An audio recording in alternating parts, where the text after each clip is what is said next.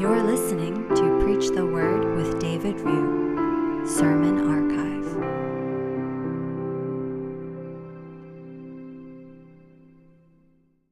Well, please join me in a word of prayer.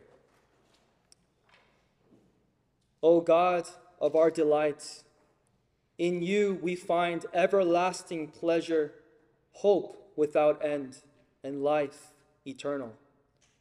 You promised that if we delight in you, you will give us the desires of our hearts. So satisfy us, Lord, as we draw near to your Son and drink from the fountain of living water and feast on the bread of life. And let all the wicked forsake their ways and turn to you, Lord, for you are rich in mercy and grace. You are pleased to forgive us of our transgressions and sins when we repent and turn to Christ. You promised that if we repent and turn to you, that our sins will be wiped out and that times of refreshing will come. Lord, we confess that our perspective is limited and narrow. We grow impatient in suffering. We grow anxious in uncertainty. But Lord, help us to trust in you, for your thoughts are higher than our thoughts. Your ways are better than our ways. Give us faith to cling to you and to your promises that you never fail to keep. And now, as we incline our ears to the preaching of your word, we ask for the illumination of the Holy Spirit. You promise that your word that goes forth from your mouth shall not return to you empty. So accomplish what you so desire in us today. We pray all this in the name of our great Redeemer, Jesus Christ. Amen. Well, let us now continue in our sermon series through the book of Ephesians. Please open up your Bibles with me to Ephesians chapter 3, and we'll be looking at verses 20 to 21. Ephesians chapter 3, 20 to 21. Hear the word of the Lord. Now to him who is able to do immeasurably more than all we ask or imagine, according to his power that is at work within us, to him be glory in the church and in Christ Jesus throughout all generations, forever and ever. Amen. This was a reading of God's word. Prayer is the awesome privilege of talking to the holy God. It is the language of the redeemed, a divine conversation with the Lord of the universe. But unfortunately, the modern church is largely characterized by prayerlessness and perversion of prayer. And what we desperately need today is a reformation. We must reform our understanding and our practice of prayer according to the Word of God. In short, we need to recover an understanding and practice of prayer that is deeply biblical. And by thoughtfully reflecting on Paul's famous prayer here in Ephesians chapter 3, we learn very important biblical principles, attitudes, and how-tos of prayer. I mentioned already last week that some biblical scholars consider this prayer to be the second most important prayer in all the Bible, ranking second only to the Lord's Prayer. Last week we looked at the first half of this prayer, verses 14 to 19. And if you missed that sermon, I'd like to encourage you to go back and listen to the sermon podcast. In the first half of the prayer, we saw why Paul prays and how he prays and to whom he prays and what he prays. And what we saw was that his petitions for the believers in Ephesus were so grand and so impressive. They were so impressive that you think that maybe Paul was exaggerating, or maybe he was being too optimistic to think that God would actually answer these prayers. But we see here today that Paul does not back down. In the closing doxology of his prayer, verses 20 to 21, we will see precisely why Paul can pray with such enormous confidence and with great expectations. We will see that Paul prays what I like to call God-centered prayers. And I think if we can pray more like the apostle and pray God-centered prayers, it will completely change our prayer life, and we too can pray with great confidence and with great expectations. From verse 20 to 21, we draw 4 principles of God-centered prayers. 1, God-centered prayer acknowledges God's power. 2, God-centered prayer relies upon God's character. 3, God-centered prayer seeks for God's glory. And 4, God-centered prayer submits to God's truth. So let's start with the first principle. God-centered prayer acknowledges God's power. There is a very popular idea that is going around in evangelical circles, especially in charismatic churches, and they say that there is power in prayer. Pray with passion, pray aloud, and pray frequently because there is power in prayer. But let me tell you something that might sound rather shocking to you. The truth is that there is no power in prayer. There is no power in prayer. There is no power in your prayers, as if there is power inherent to the words that you speak, to the words that you formulate. I expect someone could challenge me and say, well then, how do you explain James chapter 5, verse 16? The prayer of a righteous person is powerful and effective. Well, yes, of course, if we pray with the heart and the will that is aligned with God's, it bears powerful and effective results. However, power does not originate or flow from us or our prayers and the words that we speak. Rather, it is God Almighty who is all-powerful. It is God Almighty who is sovereign. God is the source of power, not our prayers.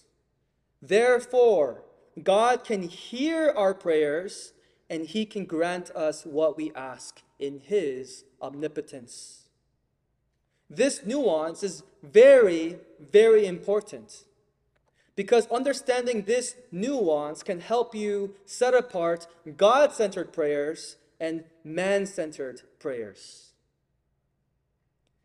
There are wicked false teachers today who claim to be specially anointed with power, and people pay them hundreds and thousands of dollars to receive their prayers of blessing. There are plenty of churches today that teach people to declare and to demand things into existence in Jesus' name. They declare and demand healing, wealth, prosperity, and fill in the blank. And when their prayers are not answered, they are told it's because they do not have enough faith, or they didn't pray hard enough, or they didn't give enough money, or they're told that they need to level up spiritually and seek the gift of tongues and pray unintelligible words, as if praying in tongues reaches the ear of God more effectively. I would suggest that these examples are man-centered prayers because the focus seems to be around the man or woman who is praying and their fervor and their passion and their faith and their words. If anyone could claim that they were specially anointed and their prayer had power, it was the Apostle Paul. But the reason why Paul could pray with such enormous confidence and with great expectations was not because he was an apostle, but it was because he had a firm grasp on whom he was praying to, the omnipotent God who is able. So Paul writes this in verse 20, "Now to him who is able to do more, immeasurably more than all we ask or imagine, according to his power that is at work within us." Let's break this down. It says, God is able to do more than all we ask. And so this means that beyond your ability to ask, God is able to do far more. Perhaps your words lack elegance. Perhaps your petitions lack maturity. But don't you worry, because God is able to do more than all we ask. Perhaps you forgot to ask for something important. Perhaps you lack the wisdom to ask for the things that you need. But don't you worry, because God is able to do more than all we ask. Furthermore, God is able to do more than all we ask or imagine. And so beyond the limitations of your imaginations, God is able to do far more. And so try to imagine what God can do for you. Use your wildest imaginations. What can God do for you? Well, whatever that thing is, whatever you can imagine, God can do even more. Your mind cannot conceive the wisdom of God and what good things that he has in store for his people. For he tells us, "My thoughts are not your thoughts. Neither are your ways my ways, declares the Lord. As the heavens are higher than the earth, so are my ways higher than your ways, my thoughts than your thoughts." Furthermore, God is able to do immeasurably more than all we ask or imagine. Paul just does not back down. Beyond your ability to ask and conceive, God can do not just more, but immeasurably more. Paul wants us to know this is who our God is. The all-powerful God who gives in superabundance. Nothing is impossible with God. You see, the focus of Paul's prayer is not on man, but the focus is on God and his power and his omnipotence. God-centered prayer acknowledges God's power. Secondly, God-centered prayer relies upon God's character. A lot of people in our society do not have a hard time believing in the existence of God. And they do not have a hard time believing that God is all-powerful, that God created this world. They believe that God is real. They believe that God is powerful, but it seems that they do not have the same confidence that God is personal. This understanding of God is what we call deism. Deism is the view that God is supreme, God is powerful, he created the universe, but does not personally interfere or interact with creation. And I would suggest that one reason for the prayerlessness we see in the lives of so many Christians today is because they are influenced by deism more than they realize. And they actually operate more out of the worldview of deism rather than biblical Christianity. If you believe in an all-powerful God, sure, but he is distant, he is not personal, he is not personally invested in you or interested in you, then why would you be motivated to pray to him? I suppose there's a lot of better things to do with your time than to pray to a far removed, distant God. What assurance would you have that such a God will even hear your prayers and answer them? But Paul could pray with such enormous confidence and with great expectations, not just because he believed God is powerful, but also because he believed that God is personal and good. Paul's God, who is able to do immeasurably more than all we ask or imagine, not only powerful, but also good, loving, compassionate, kind, gentle, patient, merciful, gracious, righteous, as revealed in the Holy Scriptures. We already saw in verse 14 how Paul addresses his prayer to God as his own Father.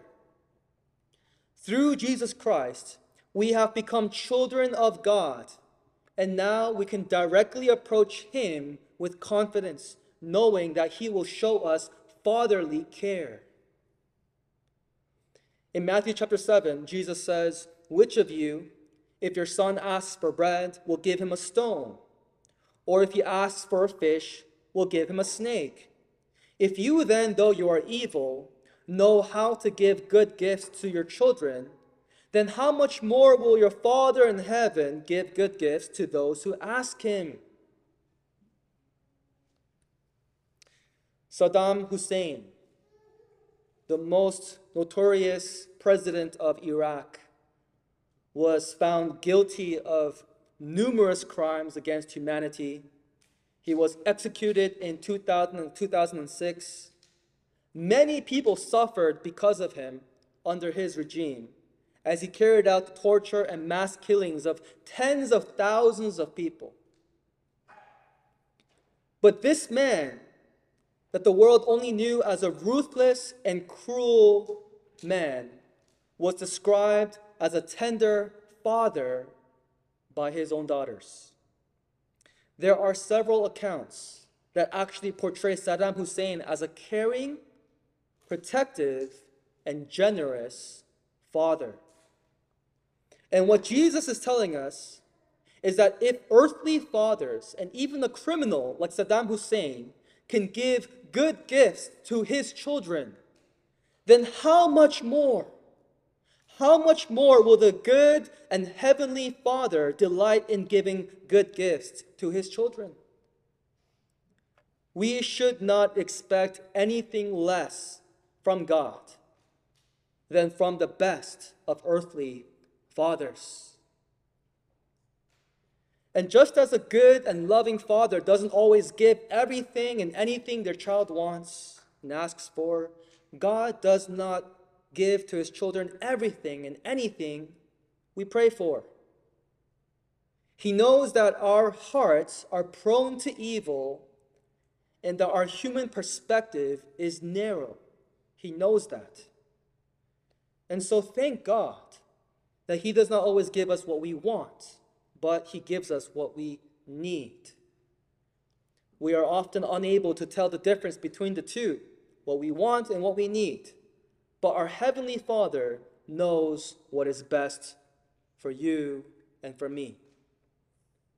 Thank God that sometimes he answers no or not yet. We are often impatient or rash, but our Heavenly Father gives us what is best for us according to his perfect time. Brothers and sisters, do you believe that our Father has our best interest in mind? Do you believe that he is infinite in wisdom to know what is ultimately best for you and when it is best for you? If so, then we must not presume that we know better than God. And if you ever doubt the wisdom and care and provision of the Father, then look to the rugged cross. Look to the cross where our Savior bled and died. The cross of Christ stands as the definitive proof of God's love for sinners. For God so loved the world that he gave his one and only Son, that whoever believes in him shall not perish but have eternal life. And he who did not spare his own Son, but gave him up for us all, how will he not also, along with him, graciously give us all things? And so when we pray to God, we can pray with great expectations because we can rely upon his benevolent character revealed in his word and demonstrated by the gracious sacrifice of Jesus Christ. God is all-powerful. He holds your life together. God is all-knowing. He knows what is best for you.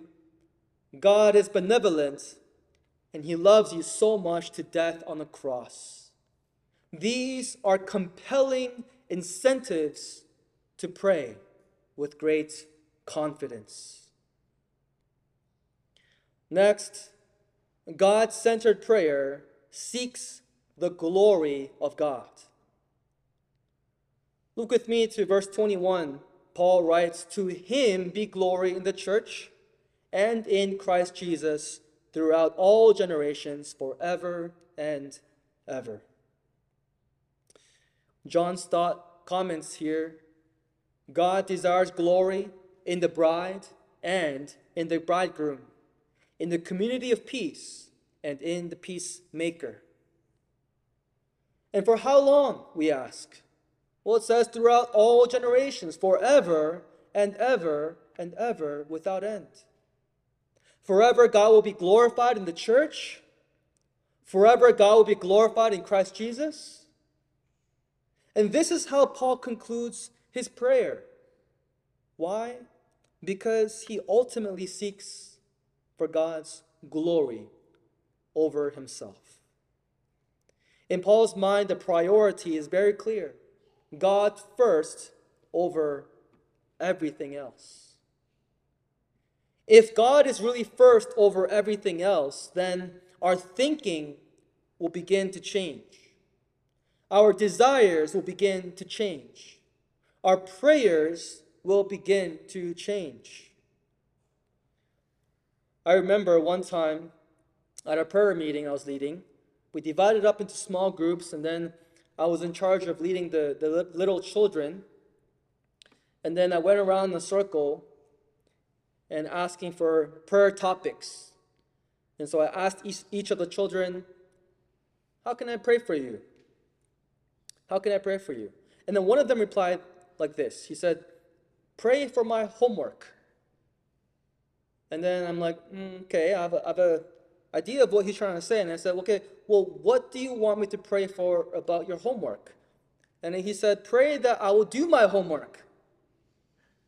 I'm like, okay, I can pray for that. And I asked the next child, how can I pray for you? And then he replied, pray that I will practice piano. I'm like, okay.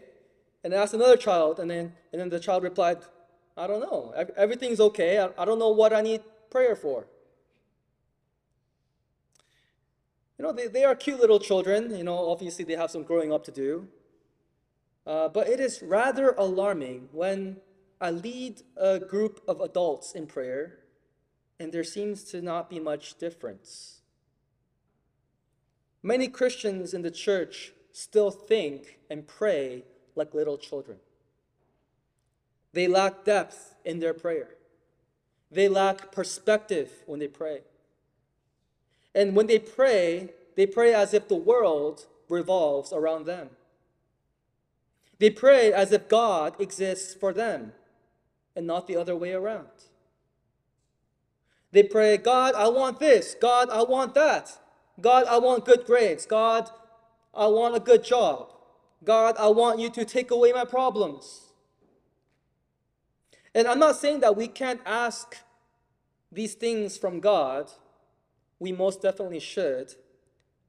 We present our requests and petitions before God, for we are his needy children.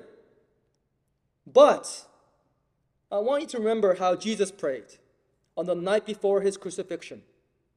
He prayed like this: Father, if you are willing, take this cup from me, yet not my will, but yours be done.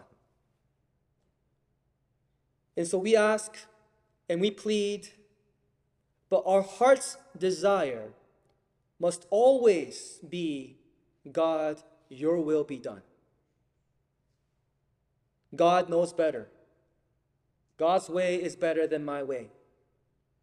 God, your thoughts are better than my thoughts. I ask for these things, but God, your will be done. Your kingdom come. God's will over my own. We must constantly seek God's will. Seek to align our will with His will. God must become so central in our thoughts, in our thinking, in our lives.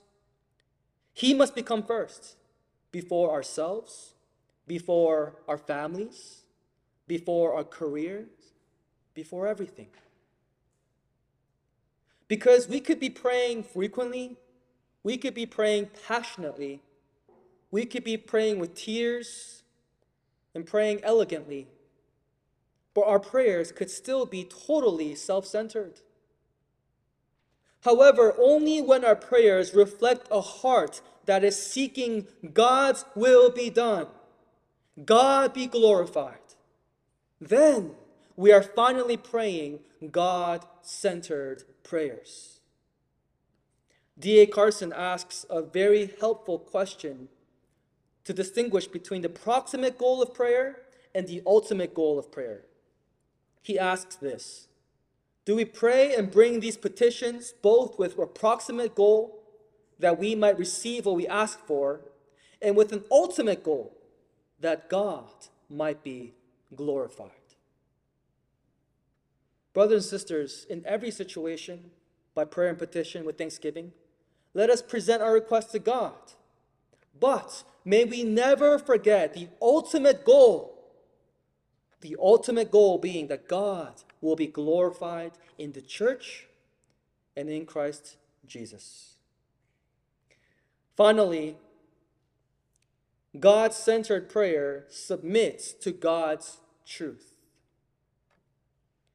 The final word we find at the end of Paul's prayer in verse 21 is the word Amen. Many of us might be conditioned to say Amen when we pray, when we praise God, and we might be saying Amen without even realizing what it really means. But this little word at the end of a prayer should be said with conviction and with resolve. Amen is a Hebrew word that can be translated as true or truly. In the Old Testament, there are accounts where the covenant people of God are gathered, and when they hear the word of the Lord, they respond together, Amen, affirming the truthfulness of the word that they just heard. And of course, in the New Testament, Amen continues to be used by the people of God. R.C. Sproul explains it this way: the utterance of Amen is an acknowledgement that the word that has been heard, whether a word of praise, a word of prayer, or an exhortation from a sermon, is valid, that is sure and binding. So this little word is one that is centered on the idea of the truth of God. You see, when you say the word Amen, you're not just saying, yes, I agree. That's too weak. When you say Amen, you're saying something so much stronger. You're saying, this truth is from God, therefore let it be so. Or, this truth is from God, therefore I will submit. Truth that is from God is sure and binding. That is why we regard the Word of God, the Bible, so highly. The Word of God alone is the ultimate and infallible source of authority for the Christian faith and practice. That is why when we sing a song or a hymn that reflects biblical truth, we can say, Amen. That's why when we confess a creed that is in accordance with God's truth, biblical truth, we can say, Amen. That's why when we hear the preaching of the word that exposits biblical truth, we can say, Amen. And that's why when we hear prayer that is rooted and grounded in biblical truth, we can say, Amen.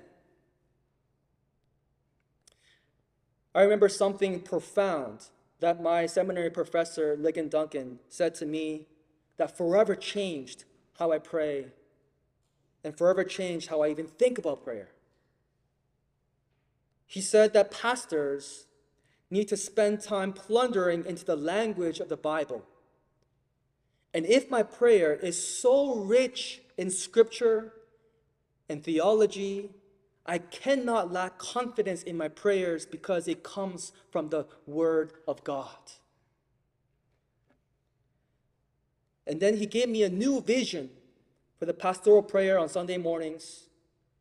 He said, when a pastor is praying on the pulpit, it is like putting the whole church on their back and carrying them all the way to the throne of God by praying the promises of God. The Puritans called this pleading the promises. Pleading the promises of God. God makes us promises to us in His Word, and we pray them back to God. We pray the Bible back to God. And praying like this gives us great confidence because we know that God's Word does not lie, and His promises are sure. For we know that all of God's promises to us are fulfilled in Jesus Christ.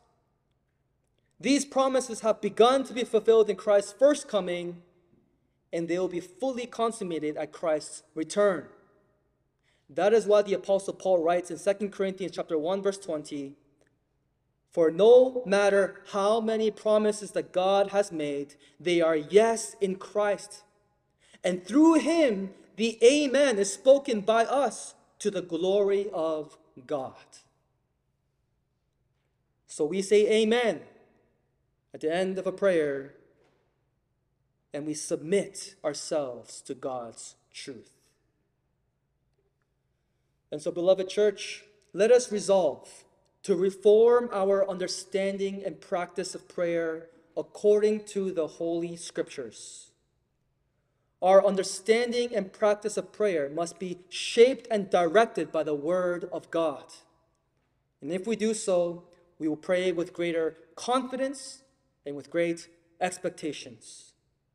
And let us resolve to pray God-centered prayers that acknowledges God's power, that relies upon God's character, that seeks for God's glory, and that submits to God's truth. Let us pray. Lord, we kneel before you, our Father, from whom every family in heaven and on earth derives its name. We pray that out of your glorious riches, you may strengthen us with power through your Spirit in our inner being, so that Christ may dwell in our hearts through faith. And we pray, as we are rooted and established in love, that we may have power, together with all the Lord's holy people, to grasp how wide and long and high is the love of Christ, and to know this love that surpasses knowledge, that we may be filled to the measure of all the fullness of God.